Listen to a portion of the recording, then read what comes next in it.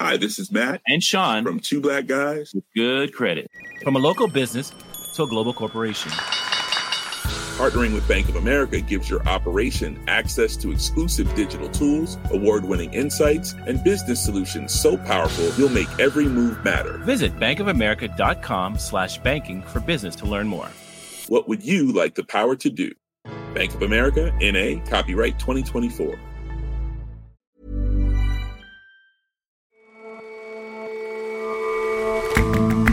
Hello and welcome to The Intelligence on Economist Radio.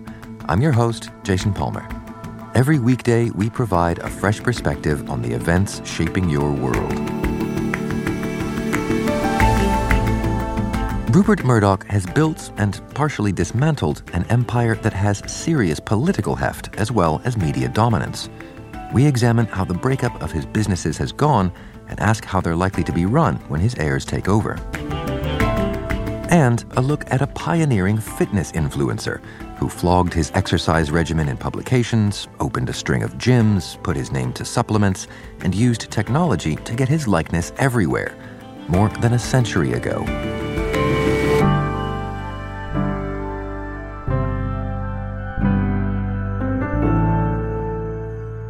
But first,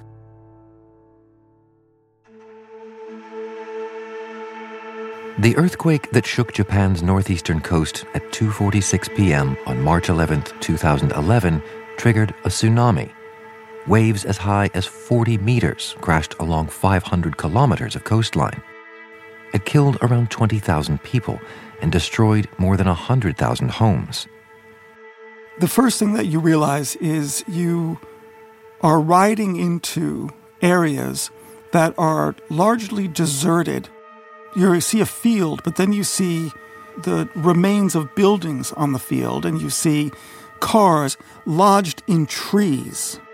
At the time, Kenneth Cukier, now a senior editor at The Economist, was our Japan correspondent. We stopped. We were just perplexed why someone would have built a house and what looked like open plains, until we realized that we weren't actually in a city at all.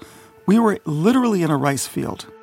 And the wave had transported all the debris of the city 4 kilometers, 5 kilometers up the valley.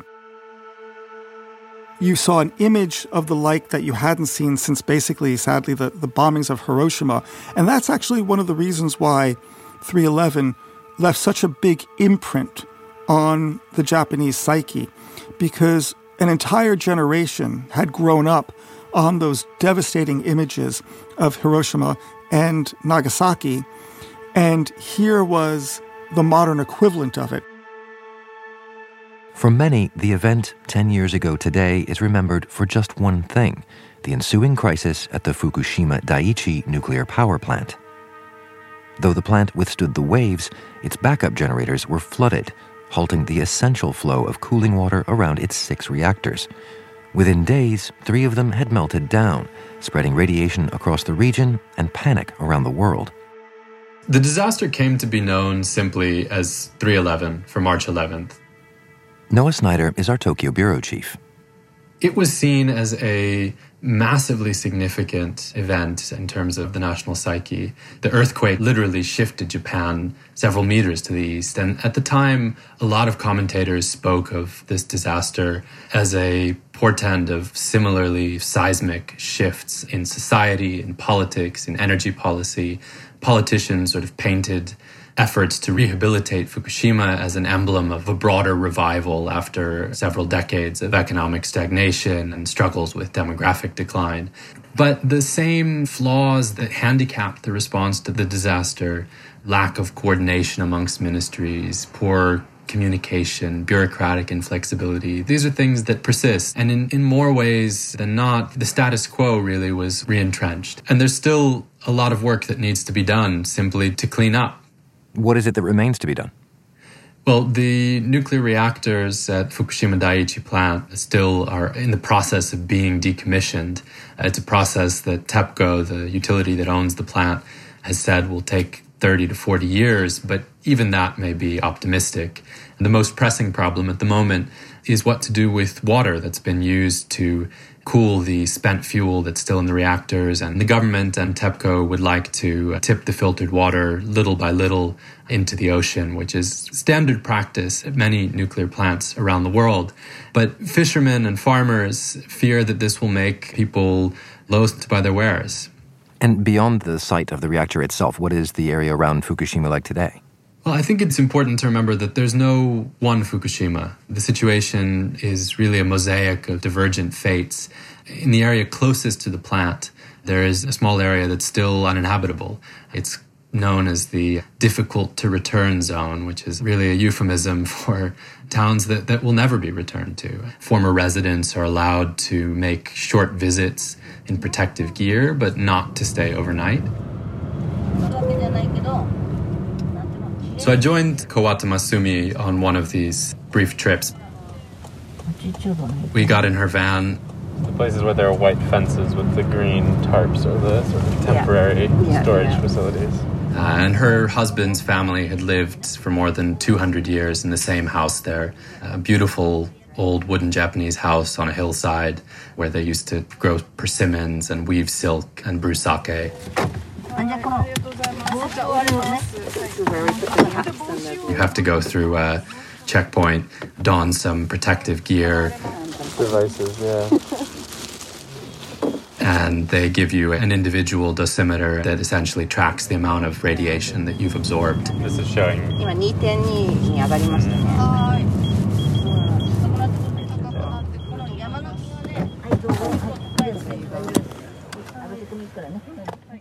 The house itself is still grand and beautiful in many ways, but it's also a wreck.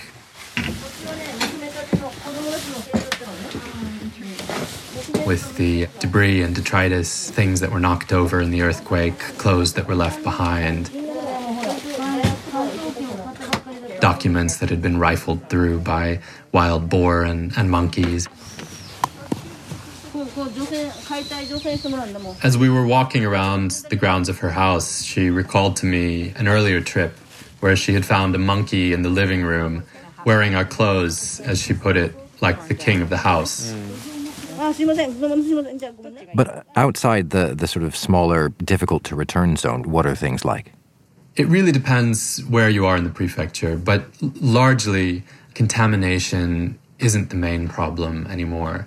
The health risks are certainly less acute than what was feared in the disaster's aftermath. Ambient radiation levels in the prefecture now are comparable to other cities in Japan and the world. There are, of course, enduring questions about the long-term health effects, but for most residents, it's safe to live there again. And in terms of the wider devastation in the area just from the tsunami itself, how has recovery from that been going? Well, it's really a question of how you define recovery. If you look at it in terms of infrastructure and physical rebuilding, which has really been the focus of the government's efforts, a lot has been done and the recovery has been humming along. There's been public works projects, roads, train lines have been reopened. So when you visit the prefecture today, the visible scars are minimal. But behind the physical rebuilding is an ongoing psychic suffering. Rebuilding communities has proved far trickier than repaving roads.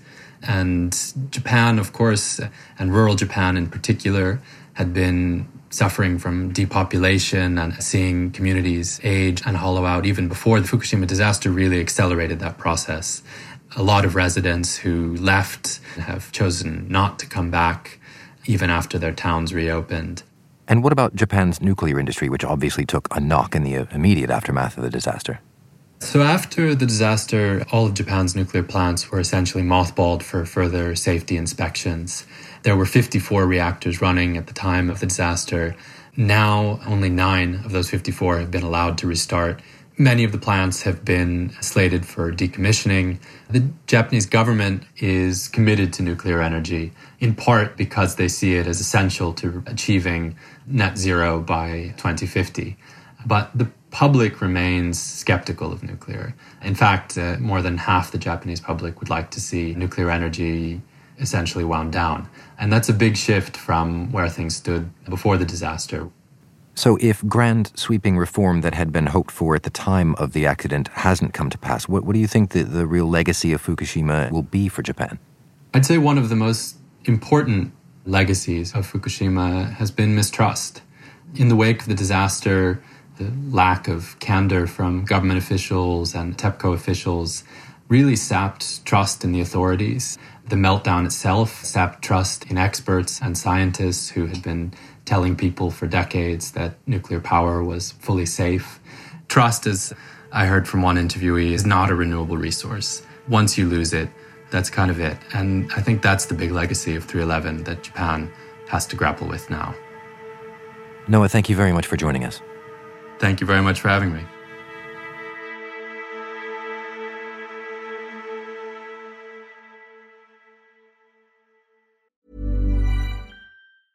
Hi, this is Janice Torres from Yo Quiero Dinero. If you own or operate a business, whether it's a local operation or a global corporation, partnering with Bank of America could be your smartest move. By teaming with Bank of America, you'll enjoy exclusive digital tools, award-winning insights, and business solutions so powerful, you'll make every move matter. Position your business to capitalize on opportunity in a moment's notice. Visit bankofamerica.com/banking for business to learn more. What would you like the power to do? Bank of America N.A., copyright 2024.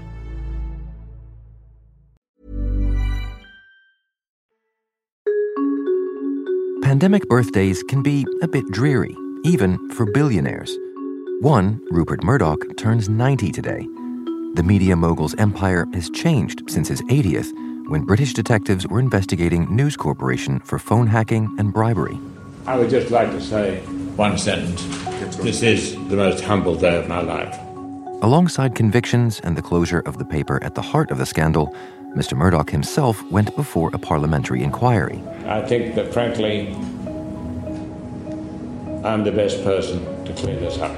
While that scandal has largely been put to rest, he still faces a challenging birthday, and not just because of Zoom drinks. The Murdoch empire has changed really beyond recognition in the past 10 years. Tom Wainwright is The Economist's media editor. You go back to his 80th birthday and he was in real crisis. There was this police investigation in the UK, but actually that forced the companies to change. They were split in two, into 21st Century Fox and News Corp, which split the film and TV assets away from the newspapers. And then in 2019, most of those TV and film assets were sold to Disney for $70 billion, which was, most people think, near the top of the market. So he's done really incredibly well for himself in the past 10 years. He's gone from this very sticky situation to one where he's managed to make billionaires of himself and all his children. Well, about those children, there's been plenty of talk and even a television show about the succession. Who's going to end up in charge of what? Well, the question's been partly answered. It looks like Lachlan Murdoch, his eldest son, is the one who, initially at least, will be in charge. He's already the chief executive of Fox Corporation and the co-chairman of News Corp. So he's really the one who people expect to take charge. I mean, you speak to different people and you hear different things. Some people say that he seems less interested than his dad in some of the older businesses, particularly the newspapers. They wonder if he might get rid of those to focus more on some of the online investments that he's made in things like a streaming company and a betting company, that kind of thing. But then you speak to other people who say that actually those legacy assets do matter to him and that he has a sense of nostalgia. I mean, the one thing that people seem to agree on is that Lachlan Murdoch isn't someone who is going to be content to see these businesses just get smaller and smaller. If anything, he seems to want to build them back up and be a proper mogul in the mould of his dad. But what about the rest of Lachlan's siblings? Well, they're not involved in the day-to-day running of the companies anymore, but they do still have an interest in the Murdoch Family Trust, which has a controlling stake in both of the remaining companies. And when Rupert Murdoch eventually dies, control of that trust will be split 4 ways between the 4 eldest siblings. That's Lachlan, his brother James, his sister Elizabeth, and his half-sister Prudence. And their views on what should happen, they haven't all made these public, but they do seem to disagree. I mean, James has made pretty public his disapproval of the editorial line that Fox News and some of the newspapers take, for example. And so you can see this turning into quite the wrangle. And how are the businesses as they stand now actually doing? Well, they're pretty impressive businesses. They both, though, are in industries which are in sort of gentle decline. Certainly in the case of Fox Corporation, which is now really a cable TV company, cable TV is something which is not doing all that well in the States. I mean, every year the number of people cutting the cord increases, and the pandemic has just accelerated that. And Fox has been protected by that to some extent by the fact that it focuses on news and on sport. But that could be changing now. I mean, at sport in particular, you look at some of the streaming services which have ignored news and sport up until now, but they are getting into sport. And what about the news branch of Fox? Fox News is by far the most important bit of Fox Corporation. It's where Fox actually made 80% of its profits last year. But Fox News faces problems of a different sort. It's facing a legal challenge from Smartmatic, which is an election software company, which claims that Fox News said in its coverage had been involved in trying to rig the election, which it says was defamatory. Fox News, we should say, says that the case itself is baseless and that it will defend it. But nonetheless, that is a worry for investors in Fox, that it faces this potentially expensive payout. The other problem Fox faces, I think, is that it had this extremely close relationship with Donald Trump during his presidency. And now that presidency has come to an end, there's a bit of a question of how Fox should position itself. After the election, it refused to endorse Donald Trump's claims that the election had been a hoax and that he'd actually won it and so on. And that really infuriated some of his big supporters, and some of them have defected to other channels like Newsmax, which seem willing to be even Trumpier than Fox. And Fox News' ratings year on year are not looking so good. So it faces problems as well. And what about News Corp, the newspapers and publishing end of things?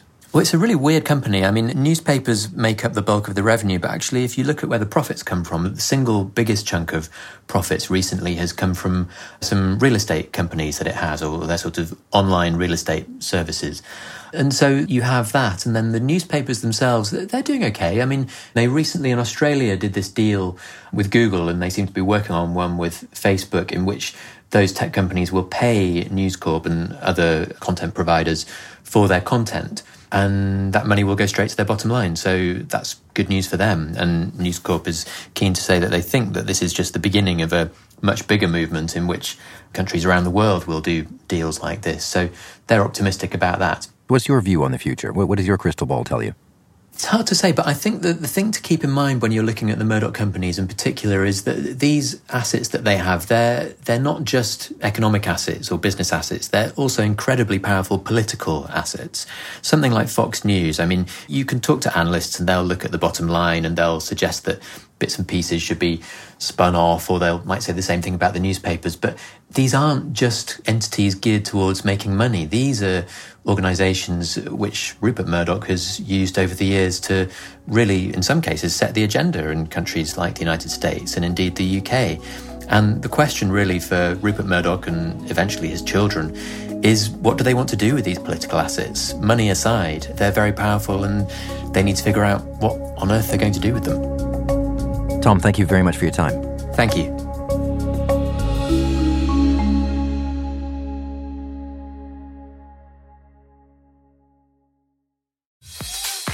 My hands are in absolute bits. For next, we're going to go for the crucifix. Wrist flexions, I did 50. These online fitness fans aren't attempting the latest workout trend, but rather one that's more than a century old. For beginners, you're going to go for somewhere between 10 to 15 of these. Wrist rotations, I managed 60. I do about 35, sometimes I do 40. It's a regime of dozens of repetitions using very light weights, put together by Eugene Sandow, a Victorian strongman, sex symbol, and arguably the first fitness influencer. Eugene Sandow was a circus strongman who came from Prussia, and he arrived in Britain in 1889 and took part in a competition against the reigning champion at the time. Will Caldwell writes for 1843, The Economist's sister magazine. They took on lots of different challenges, which involved wrapping chains around their chest, which they burst just by expanding their chest, and lifting men up with their arms. And Sandow reigned supreme. Not only was he crowned the strongest man on earth, but he actually managed to become an A-list celebrity and a household name at the time, and he capitalized on this fame to build a fitness empire, which no one had really done in that way before. How do you mean built up an empire around himself? Sando set up a kind of institute of physical fitness, which was effectively a gym, and he had a whole franchise of gyms where he promised people that he would improve their chest measurements and bicep size over a period of months. He sold books and pamphlets which made similar promises. He also kind of used himself for many endorsements of products. So he had lots of branded merchandise. For example, Sando's concentrated embrocation, which was a muscle rub, and this health and strength cocoa, which you could argue was an early protein shake. He sold products for women too, corsets, which were meant to help with your figure, and lots of varying exercise devices, which would help you muscle up. So why do you think he broke through? How was he able to become the first fitness influencer? Sando took to marketing very intuitively, but he also rose to prominence at a time when there was this undercurrent of interest in health and fitness in Victorian Britain, which was underpinned by lots of social anxieties that people were unhealthy and men particularly were not strong enough. And Sando broke through as the prominent fitness and strongman guru. And that evolved, when the Boer War was going on and there was a particular anxiety about British soldiers being weak. Sando jumped to the occasion and offered to train the soldiers. So he kind of adjusted his marketing to the time, but the appetite for someone like him was very much there. People were just waiting for the right person to come along.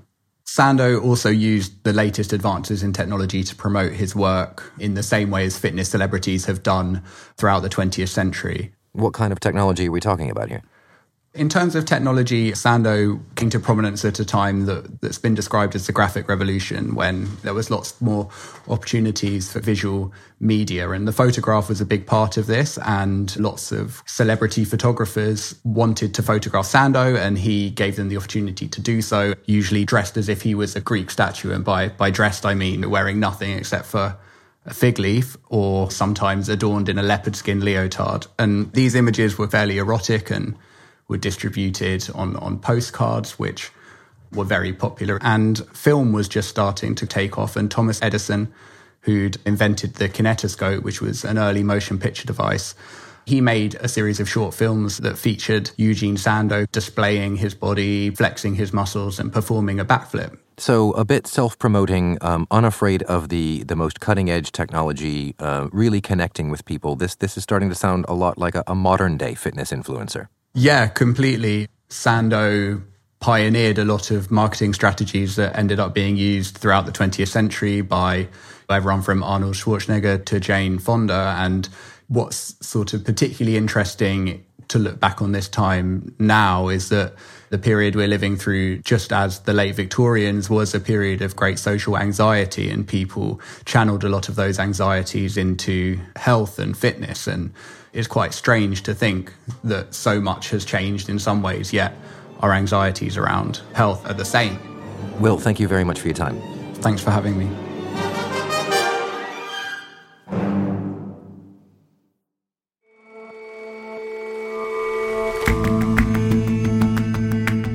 That's all for this episode of The Intelligence. If you like us, leave us a rating and a review. And you can subscribe to The Economist at economist.com/intelligence offer. The link is in the show notes. See you back here tomorrow.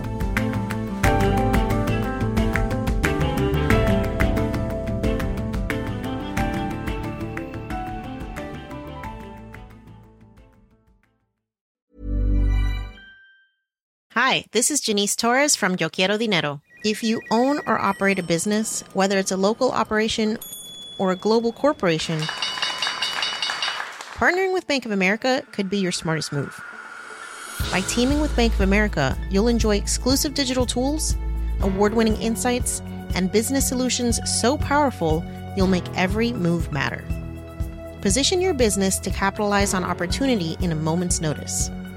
Visit bankofamerica.com/bankingforbusiness to learn more. What would you like the power to do? Bank of America, N.A., copyright 2024.